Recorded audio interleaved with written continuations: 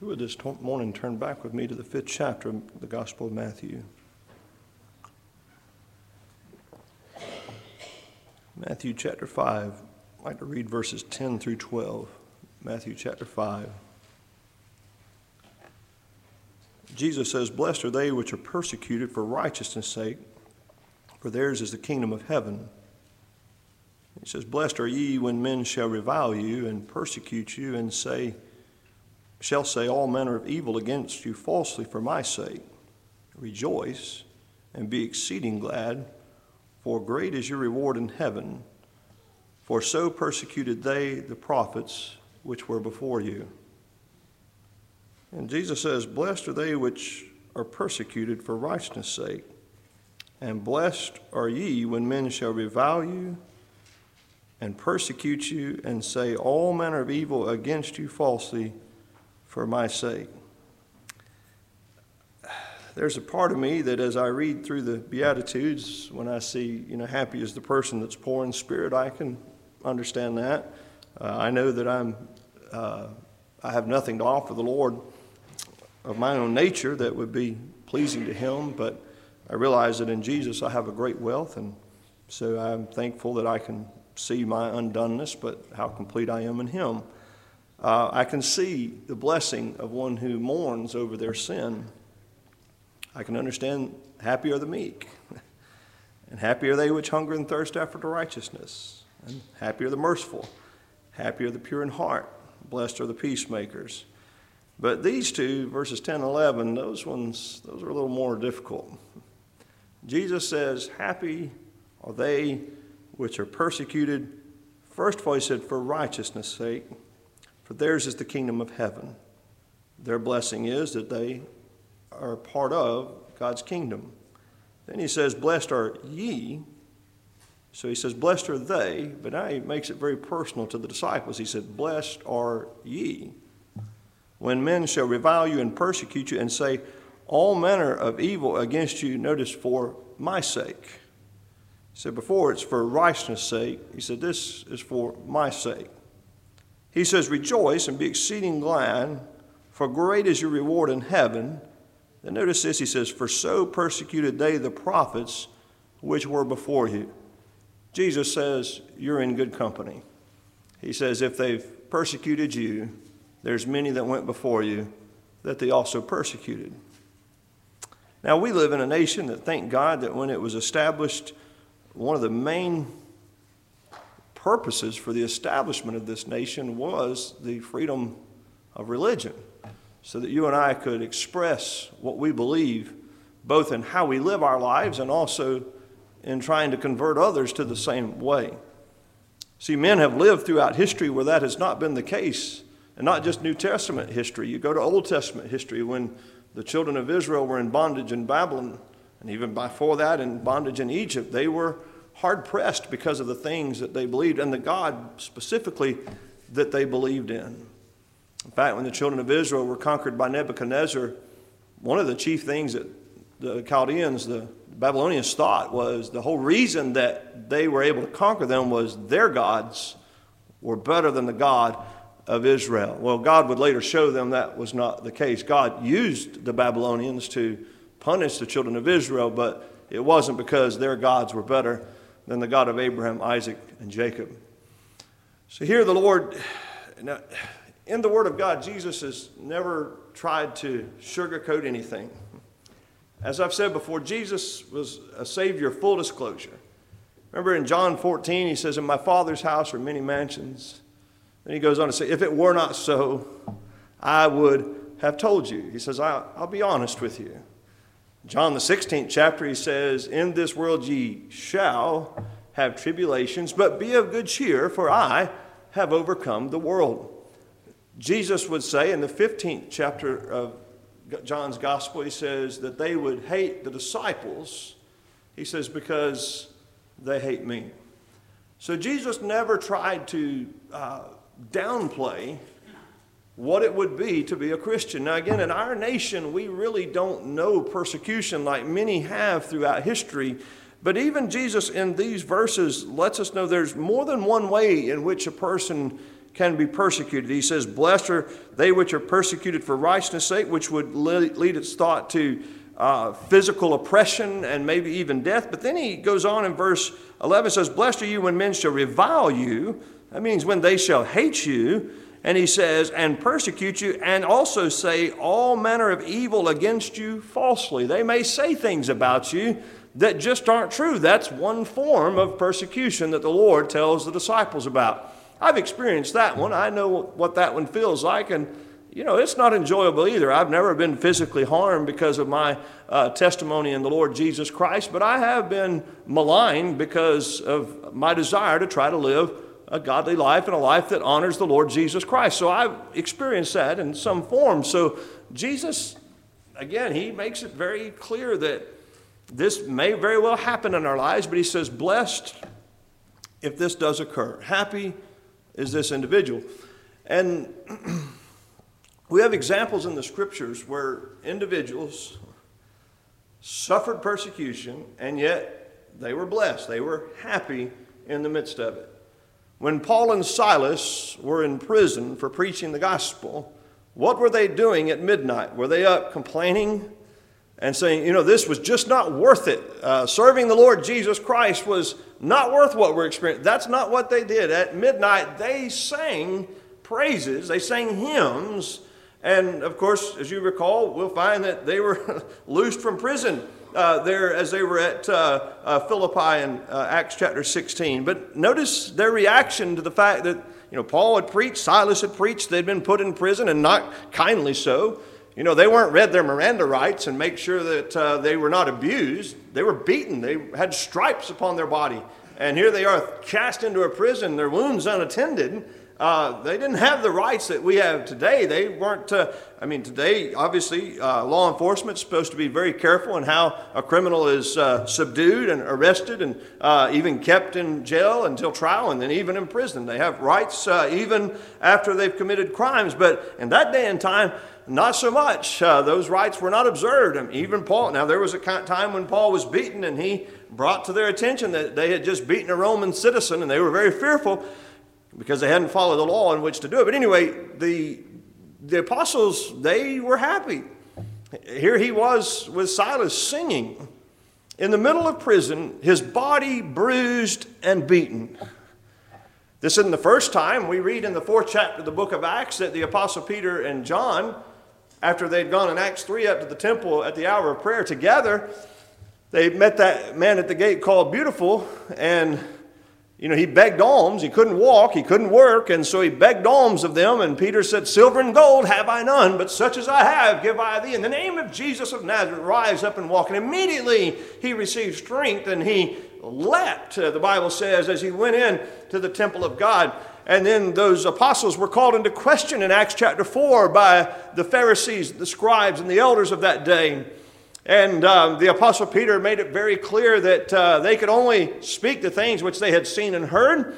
And so the Bible says they threatened them and let them go. So immediately they go to where the church is and they rehearse what happens to the church and they still continue preaching. There's great rejoicing. You'll find in Acts chapter 4 at the end of that, many people believe. And then in Acts chapter 5, they're arrested a second time. Why? Because they went on preaching. They were threatened. They were told, don't speak in this man's name anymore. Well, Peter and John, they went right out of that place, immediately speaking the name of the Lord Jesus Christ. So in the 5th chapter of Acts, when they're arrested the second time, obviously those Jewish leaders realized the only way to stop this is to put these men to death. We threatened them and that didn't work, so if we kill them, that will put an end to this. But thankfully there was, by the providence of God, one there by the name of Gamaliel who stood up and reminded them about individuals that had risen with different doctrines before and drawn men after. He says, if this is of the Lord, we can't stop it. If it's of men, it'll fall apart on its own. And so he admonished them not to murder those men. And this time it says, after they had beaten them, they let them go. They were going to be put to death. You say, well, they were happy because they didn't die. That's not what it says. It says that they were happy, they rejoiced. Why? Because they were counted worthy to suffer for the name of Jesus. They didn't say, you know what, we could have died, but we lived, so we're happy. That's not why they were happy. They were happy because they were counted worthy to suffer for the name of Jesus. If it was outlawed in the nation today, if Christianity was banned from coast to coast, if our Bill of Rights were shredded and the laws that protect us were removed, and I tell you what, if in the moment that happens, if it does, and it may, I guarantee you there are already people in this world today, right now, in our nation, that hate Jesus so much and hate you and me for what we believe about Jesus, that if the restraints of law were removed, we would begin to see persecution immediately. It would not take a generation or a while. There's already those that would begin automatically as soon as it was, and I'll tell a story in just a moment. But anyway, if that happened, if the laws that protect us were removed, and you and I were arrested for being Christians, think about this for a moment. Would there be enough evidence? If you were brought before a court of law, would there be enough evidence against you to convict you? I mean, I hope I've lived in such a way that there's abundant evidence that if I were charged with being a Christian, that I would number one, I would plead guilty with my words, but I hope that there would be enough, I hope there would be enough witnesses that they could bring to the trial, enough things that I have said. I mean, obviously there's sermons all over the internet that exist, but I also hope that in the world in which I live, and the people that surround me in the community would know, and they could be brought to the witness stand and say, I have seen this man be merciful. I have seen this man, when reviled, revile not again. I have seen him do the things that Jesus taught his disciples to do. Would we be convicted if the charge of Christianity was laid against us? I hope we would be. And I hope the day never comes that those freedoms that we have are taken away. I hope that doesn't occur. But if it does, Jesus has just said, blessed are they which are persecuted for righteousness' sake, for theirs is the kingdom of heaven. See, we have to understand and get the perspective that this world is not home. And if we realize, see, the apostles understood that. They lived so near to the Lord Jesus Christ at the time that he was on this earth that they longed for the day in which they would be with him. So they were not fearful of the things that were coming against him. They counted themselves happy when persecution came against them. Think about Paul the apostle in the 20th chapter of the book of Acts as he met with the elders of Ephesus at the coastal city of Miletus. And he let them know that this he realized. He says, I don't know what shall befall me. He says, all I know is God has showed me that wherever I go, bonds and afflictions abide me. And then in Acts chapter 21, when the prophet Agabus comes and binds Paul with his girdle and says that if you go to Jerusalem, they'll bind you there as well. And Paul says, whether they bind me or put me to death, he says, I must go. He was not going to be deterred from what he believed to be the will of God in his life. And even though there were men of God that loved him and men of God that were being shown things by God that were going to occur to him, Paul says, I cannot let that distract me from what God has called me to do. And in fact, as you read all over Paul's writings, you almost get the sense that he almost enjoyed the suffering. Now, he did. He wasn't a masochist. He didn't enjoy the pain. But what he did enjoy is he recognized that every time he was beaten, when he was stoned and left for dead, when he was in perils of all those things he described in 2 Corinthians 11, you know what he understood? He said, I am bearing in my body a little of what Jesus bore in his body for me. That's what he says in Philippians chapter 3 when he says that I may know him and the power of his resurrection, being made conformable to his death. You know, he would say to the Galatians, he says that I'm not going to glory save in the cross of Christ. Say, well, and when he says that, Paul's not saying, you know, I'm walking around with a gold chain and a gold cross hanging around. That's not the way Paul was glorying in the cross. The way Paul was glorying, he says, for by the cross the world is crucified unto me, and I unto the world. Paul is saying by the reality that I am a follower of the Lord Jesus Christ, and I glory in what Christ has done for me. He says that reality crucifies me to the world and the world to me. And so Paul says, my glorying, if I'm going to glory in anything, I'm going to glory in the cross of Christ. And so Paul was not ashamed. In fact, he made it very clear. He said, I'm not ashamed of the gospel. I'm not ashamed of Christ. He says, now be not ashamed of me, his prisoner. Paul said, I'm not ashamed of the things that Jesus has said or done, and I'm not ashamed to be associated with him. So in Acts chapter 20 and 21, when those men were trying to convince Paul not to go to Jerusalem, Agabus was right. Paul was bound there. He was arrested. He wasn't slain there. They would have if they could. But God stepped in, and he ends up down at Caesarea. And from there, he ends up at Rome. And there he has an audience with all the house of Caesar. And eventually, he's put to death for no other reason than he loves the Lord Jesus Christ. We find in 2 Timothy chapter 3, Paul says in verse 10, he says, thou hast fully known my doctrine, what I teach. He says, my manner of life, my purpose, my faith, my long suffering, my charity, my patience. He says, you've fully known this, Timothy. He says, and all that sounds good. Okay, I know what you taught, Paul. I know how you lived. I knew what your purpose was as you have lived. Yes, I've seen the great faith that you have in the Lord Jesus Christ. Yes, Paul, I've seen you very long suffering when men would do you evil. I saw that. I saw your charity. I saw how that you labored with your own hands for your necessities and those that were with you. I saw your patience. But Paul says, you've also seen my persecutions, my afflictions, which came unto me at Antioch, at Iconium, at Lystra, what persecutions I endured, but out of them all, notice this, the Lord delivered me. Verse 12 says, yea, and all that will live godly in Christ Jesus shall suffer persecution. He says, but evil men and seducers shall wax worse and worse, deceiving and being deceived. And that's one of the reasons that all they that live godly in Christ Jesus will suffer persecution, is because there are evil men and seducers that are just waxing worse and worse. Now, I mentioned a while ago about persecution in present day. I know of an individual that a number of years ago began to see the doctrines of grace. This individual's family, though, is very well known in their community. They're part of another order of people. They believe a doctrine different than what we believe. They practice things differently than we practice.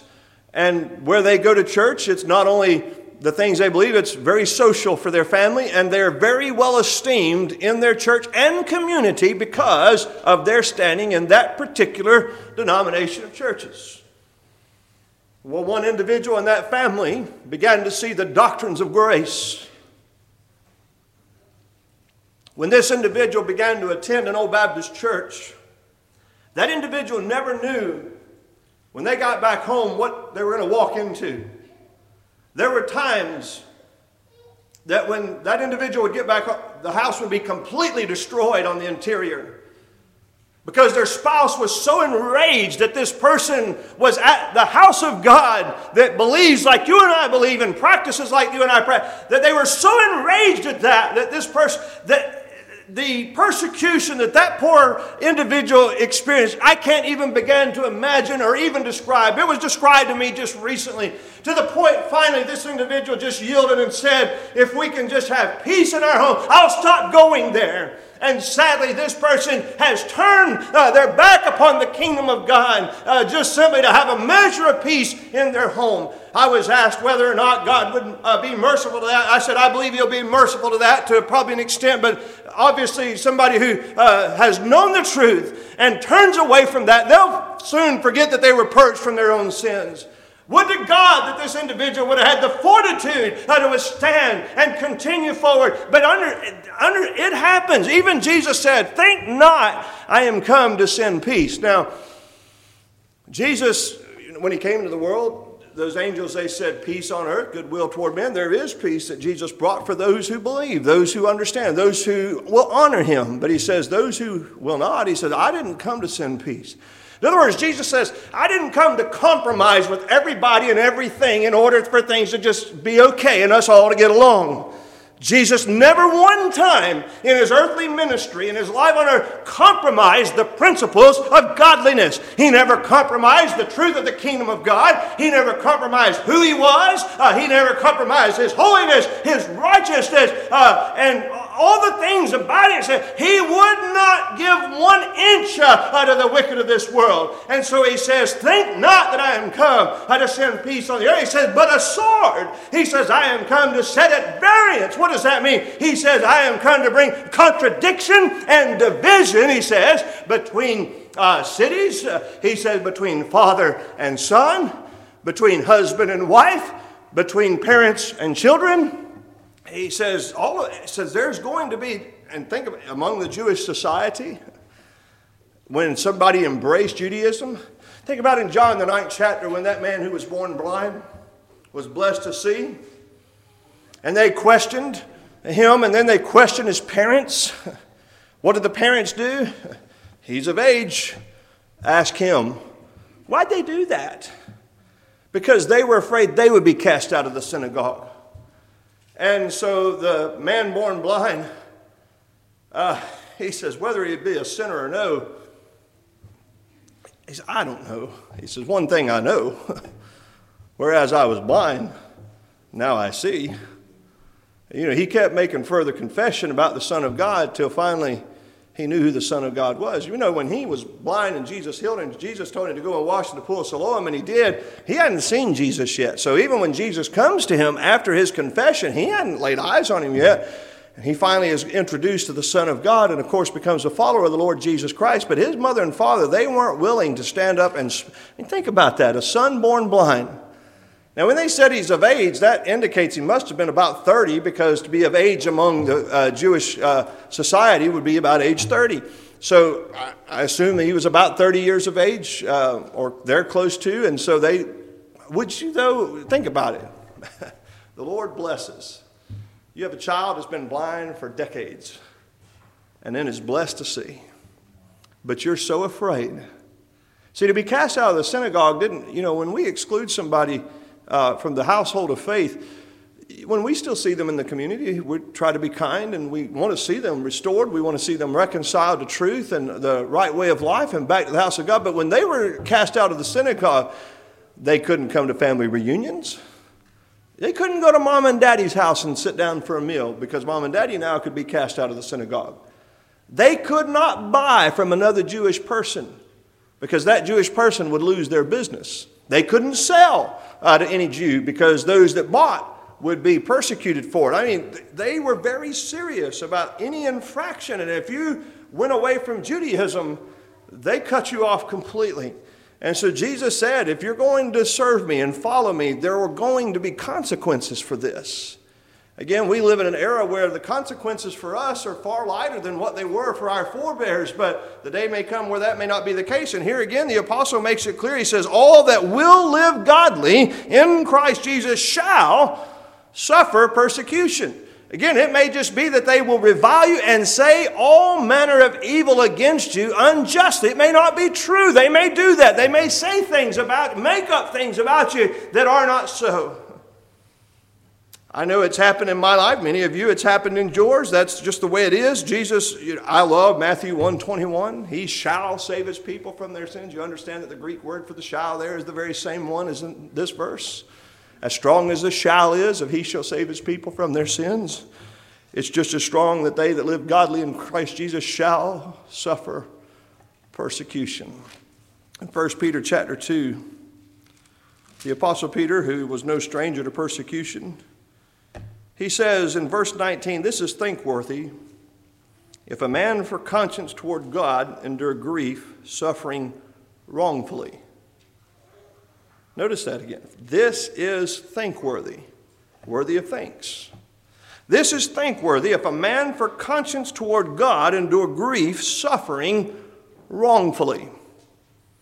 For what glory is it if, when ye be buffeted for your faults, ye shall take it patiently? But if when ye do well and suffer for it, ye take it patiently, this is acceptable with God. That's just Peter's way of saying, if you suffer because you've done wrong, and you're patient about that, he says, really you ought to be, because you did wrong to start with. You know, the last time that I got a ticket for driving too fast was in Pinecrest. I know when it was because we were in the process of buying our home, so it was over 8 years ago. I was going from Plant City down here to the office. There was a document I needed here for our mortgage broker, and so I was in a hurry. And as I came through Pinecrest, they had a speed trap set. And I thought, I got to remember that as I'm going back. I forgot. I was in a hurry. I had to get back to the mortgage. I had another appointment. Things were going on that day, and I just forgot. And so, you know, as you get to Pinecrest, it goes from 55, 45 to 35. I got to 35, and I was still doing about 60. And a captain with the Hillsborough County Sheriff's Department pulled me over. I knew that. He was in a pickup, and he was wearing a white shirt. He wasn't wearing the... I'm like, well, I'm not getting out of this one. There's no way when there's a speed trap set up and they got 10 or 12 cops out there, you're not talking your way out of that ticket. Now, he was very gracious in this. He says, I'm just going to mark it as 9 over. That way the bill's not as high. And I said, I appreciate that. And so as he comes up to the window, I just immediately said, I'm sorry. I was distracted. I'll wait here while you write it. We had another funny encounter. In Texas, it's law that if you carry, that you have to show them your carry conceal license, and so I'm just used to doing that. He said, well, are you carrying one? I said, I am. I said, it's over in the glove box. He said, do you mind leaving it there? I said, as long as you leave yours where it is, I'll leave mine where it is, and he had a good life. Anyway, I was patient. I was kind, because I was wrong. I knew I was wrong. I could get upset and I could yell and scream at him. And I've talked to officers that have had people do that as though, you know, treating an officer unkindly is going to get you out of it. Now, prior to that ticket, I kid you not, I was stopped 12 times in a row. And 12 times, and even I never got a ticket. A dozen times. Well, fine, number 13. And if you believe 13 is unlucky, I guess that proved it to be so. I don't believe in such. But anyway, 12 times in a row, you know how I got out of it, though? I was honest and I was kind. I got out of it. But that time I knew I was, so, you know, I suffered a little bit there. I had to write a check, and it was a pretty big check, and I didn't like it, but it was my fault. But here Peter says, you know, if you're buffeted for your faults, what glory is it if you take it patiently?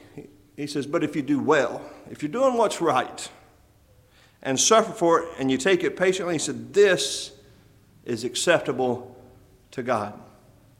He says, this is thankworthy if a man for conscience toward God endure grief, suffering wrongfully. Think back to Daniel. In the book of Daniel, the 6th chapter, Daniel was one of the princes to the king.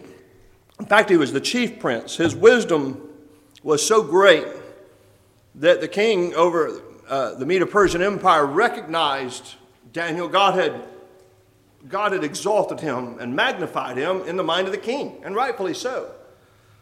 And there were natives of the land that were jealous of Daniel. They wanted his position. See, be very careful about wanting certain positions, because the higher up you go, there's other people that want that position too. And a lot of folks will do just about whatever it takes to get that position. They don't mind who they step on and who they malign and who they speak evil of to get to that position. So be very careful.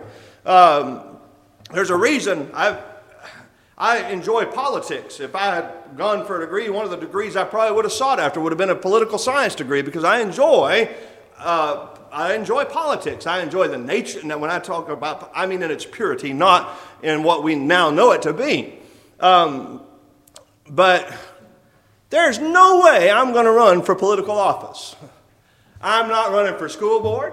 I'm not running for county commissioner. I'm not running for the legislature. I'm not local, federal, state, none of it. Why? Because look what's happened over the last few years to politicians when people hate them. I mean, just imagine what would occur. Well, I'm not going to give them another target to shoot at. So anyway, here is Daniel, though. He didn't ask for the position. He was just blessed to live a godly life, and because of that, the king saw his wisdom, and the king elevated him. And those men, they hated Daniel. They hated him badly, and they looked for everything to find something on him. And you know what they finally said? The only thing we're going to get him on is concerning his God. He's so faithful. We can't find anything else on him. So here's what we're going to do. So they go to the king, and the king was not wise. And they convinced that king to make a decree that it's the law that none could pray to anybody but to that king. What's Daniel going to do? The king that basically now Daniel's the closest man this king has to him as a friend and a confidant and an advisor.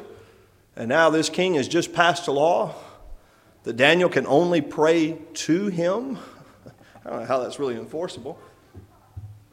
Except Daniel, here's what Daniel does. He did as his custom was. He did as he did aforetime, it says in Daniel. In other words, he just didn't change. Now, he didn't get up poster boards and staple them to stakes and write up with markers saying it's lawful to pray to God and march around the nation. He didn't go out and march. He didn't go out and make a fuss about it. He just did as he always had done. What was his custom? 3 times a day, he went up to his room, looked out his window towards Jerusalem, and he prayed to his God.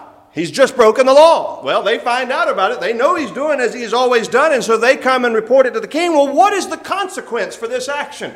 Well, the consequence, according to the king's law, is that this individual has to be thrown into a lion's den. And so because this man loved God more than he loved that king that had been so gracious to him in so many ways, here you have these wicked men, evil men, who were waxing worse and worse because they hated Daniel, because Daniel occupied a position they wanted to occupy. And so here they convinced the king to pass a law against Daniel's religion, essentially, so that Daniel couldn't help but break the law. He was going to break one of 2 laws, the law of God or the law of the king. Well, he loved the Lord more than he loved the king, so he broke the king's law. Well, the consequence is this. The Medo-Persian Empire, they had a law that once a king issued an order, once a law was passed, even the king himself could not undo it. That foolish king, he knew immediately he had done wrong. There was no way to get out of it. Daniel has to go to the lion's den. From all appearances, Daniel had a good night. The Lord closed the mouths of those lions. You know who didn't have a good night? That king.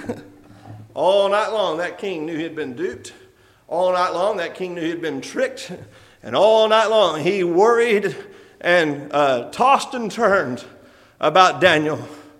He loved Daniel, and he knew that he had done Daniel wrong, and so he felt terrible about it, and so he didn't sleep all night long. And so the next morning, the king comes to where Daniel is, and he says, "Is your God able?"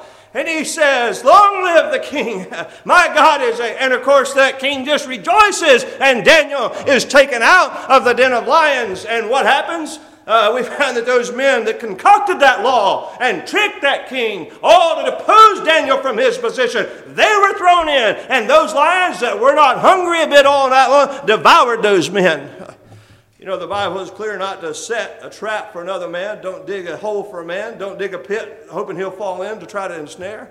Just like also found in the book of Daniel when Haman... No, that's in the book of Esther, excuse me. When Haman wanted done with Mordecai, because Mordecai, again, was a man that would not rise up and honor him because he honored the Lord. Haman, he drew up a plan to destroy the Lord's man. Well, Haman hung on his own gallows. So be careful trying to trip somebody up, because the Lord may use the very thing. Remember what Isaiah says, "No weapon that is formed against you shall prosper." Anyway, so Daniel, he does the right thing, and he rejoices. So again, he says, for this is thankworthy of a man for conscience toward God endure grief, suffering wrongfully. For what glory is it if, when ye be buffeted for your faults, ye shall take it patiently? But if when ye do well and suffer for it, ye take it patiently, this is acceptable with God. When you get home this afternoon or sometime this week, if this sermon comes back to your mind, Google men and women in history that have been put to death for the name of the Lord Jesus Christ, and some of the things they said as they were going to their death. Just Google some of those. You'll be amazed. I have read accounts where men literally ran to the executioner, where men actually thanked the man that was about to take their life because they knew they were about to be home. You know what they were doing? With patience. These were individuals that they weren't grudging about it. They took it patiently. Why? Because this is acceptable with God. He says, for even hereunto were you called, because Christ also suffered for us, leaving us an example that you should follow his steps, who did no sin, neither was guile found in his mouth, who when he was reviled not again. When he suffered, he threatened not, but committed himself to him that judgeth righteously. So how did Jesus behave? Did he do anything wrong? Did he deserve any of the things that happened to him? Obviously not. Notice again, he said, who did no sin. He says, you and I were called. Jesus suffered for us, and because of that, you and I are called to suffering. And he says, and when that happens, we have no reason to complain, because Jesus, who did no sin, neither was guile found in his mouth, who when he was reviled, he reviled not again. If there was anybody that had right to say anything, it would have been the Lord Jesus Christ, but he never did. But notice what he did do. He committed himself to him that judgeth righteously. Now look at chapter 4 for just a moment. He says in verse 12 of chapter 4, he says, Beloved, think it not strange concerning the fiery trial which is to try you, as though some strange thing happened unto you. Now this doesn't necessarily mean persecution. This may just be the afflictions and trials of life. But it can also include being afflicted for the gospel's sake. So notice again, Peter says, Beloved, don't think it strange, think it not strange, concerning the fiery trial, notice the language, which is to try you. The fiery trial, under consideration, the word there, it means the refining fire. What is refining fire? It's that which puts away impurities. So every one of us have impurities, and so there are trials that are going to try us. So he says, Beloved, think it not strange concerning the fiery trial which is to try you, as though some strange thing happened unto you. He says, but rejoice, inasmuch as ye are partakers of Christ's sufferings. Think about that for a moment. Rejoice, inasmuch as ye are partakers of Christ's sufferings. I obviously don't want to go through what Jesus went through. But if I stop and ponder and consider it and contemplate it, everything that he endured, he certainly didn't deserve. And everything that he encountered at the hands of wicked men was because of our wickedness. And so if you and I suffer some in this world, we're only bearing a little part of the whole which he bore for us. And so again he says, rejoice, inasmuch as ye are partakers, that be happy, blessed, as Jesus had already said in Matthew chapter 5, 10, 11, and 12. He says, rejoice, inasmuch as ye are partakers of Christ's sufferings, that when his glory shall be revealed, ye may be glad also with exceeding joy. He says, if ye be reproached for the name of Christ, happy are ye, for the Spirit of glory and of God resteth upon you. On their part he is evil spoken of, but on your part he is glorified. So if this does happen in your life, notice again, if you be reproached for the name of Christ, happy are ye, for the Spirit of glory and of God resteth upon you. I trust that the day comes that you and I were to face some of the things that our forebears of the faith had faced. I us that the glory and the Spirit of God will rest upon us. He will be with us in those moments when the fiery trial of affliction comes. I believe He'll walk with us in the fire. When the floods try to overwhelm us, I believe He'll sustain us in the floods of affliction. He will not forsake us and leave us alone. He didn't do so in the case of Stephen, did He, in Acts chapter 7, when Stephen was called to question and they accused him of maligning the house of God and the law of Moses. What does Stephen do? His face was changed as the face of an angel, and he began to preach to those men the history of the children of Israel, showing how Christ was that prophet. He says, but ye stiff-necked and uncircumcised in heart and ears. He says, here's your problem. You're uncircumcised in your heart and also in your ears.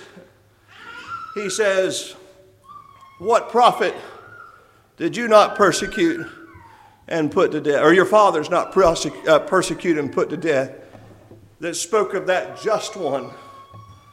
He says, which ye have crucified and murdered. Well, when they heard that, that's all those wicked men could take. He's called them stiff-necked, uncircumcised, and he says, and your fathers persecuted and put to death all the prophets that spoke of the just one that you have just crucified and murdered. And it says it cut them to the heart. And they rushed on him and gnashed on him with their teeth. And then they took up stones and they stoned this man.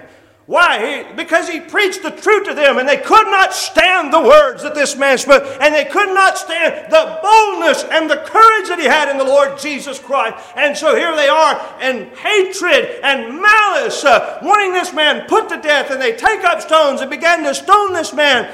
And the Bible says that heaven was opened, and he looked up steadfastly into heaven, and he saw the Son of Man standing at the right hand of God. And I love how the Bible describes it. He fell on sleep. Notice how peaceful that's described. I mean, here he is in the torment of these wicked men stoning him to death. I mean, I can't even fathom what that would be like, being stoned to death, stones being cast at you till finally you die. But it just says he fell on sleep. Here's all this turmoil going on outside of him. But in his mind and heart, he's just seen Jesus standing on the right hand of God, and he falls on sleep. What happened there? Jesus, he stepped in, just like I believe he'll do for you and I. But anyway, he says, if you be reproached for the name of Christ, happy you, for the Spirit of glory and of God resteth upon you. On their part he is evil spoken of, but on your part he is glorified. Do you think God's going to just ignore in the moment that you're suffering when others speak evil of him, but you're glorifying him in what you're doing and saying? He's not going to ignore that, I promise you. He says, but let none of you suffer as a murderer, as a thief, or as an evildoer, or as a busybody in other men's matters. You say, well, I've never murdered anybody. I've never stolen. Yeah, but we've all been evildoers in some way. We've probably been busybodies in other men's matters. He says, we're not to suffer that way. He says, yet if any man suffer as a Christian. One of two times that word is found in the Word of God.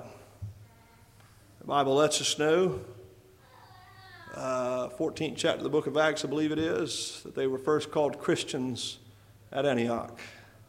They didn't call themselves Christians. They were first called Christians at Antioch. But here it says, if any man suffer as a Christian, meaning behaving like the Lord Jesus Christ, let him not be ashamed, but let him glorify God on this behalf.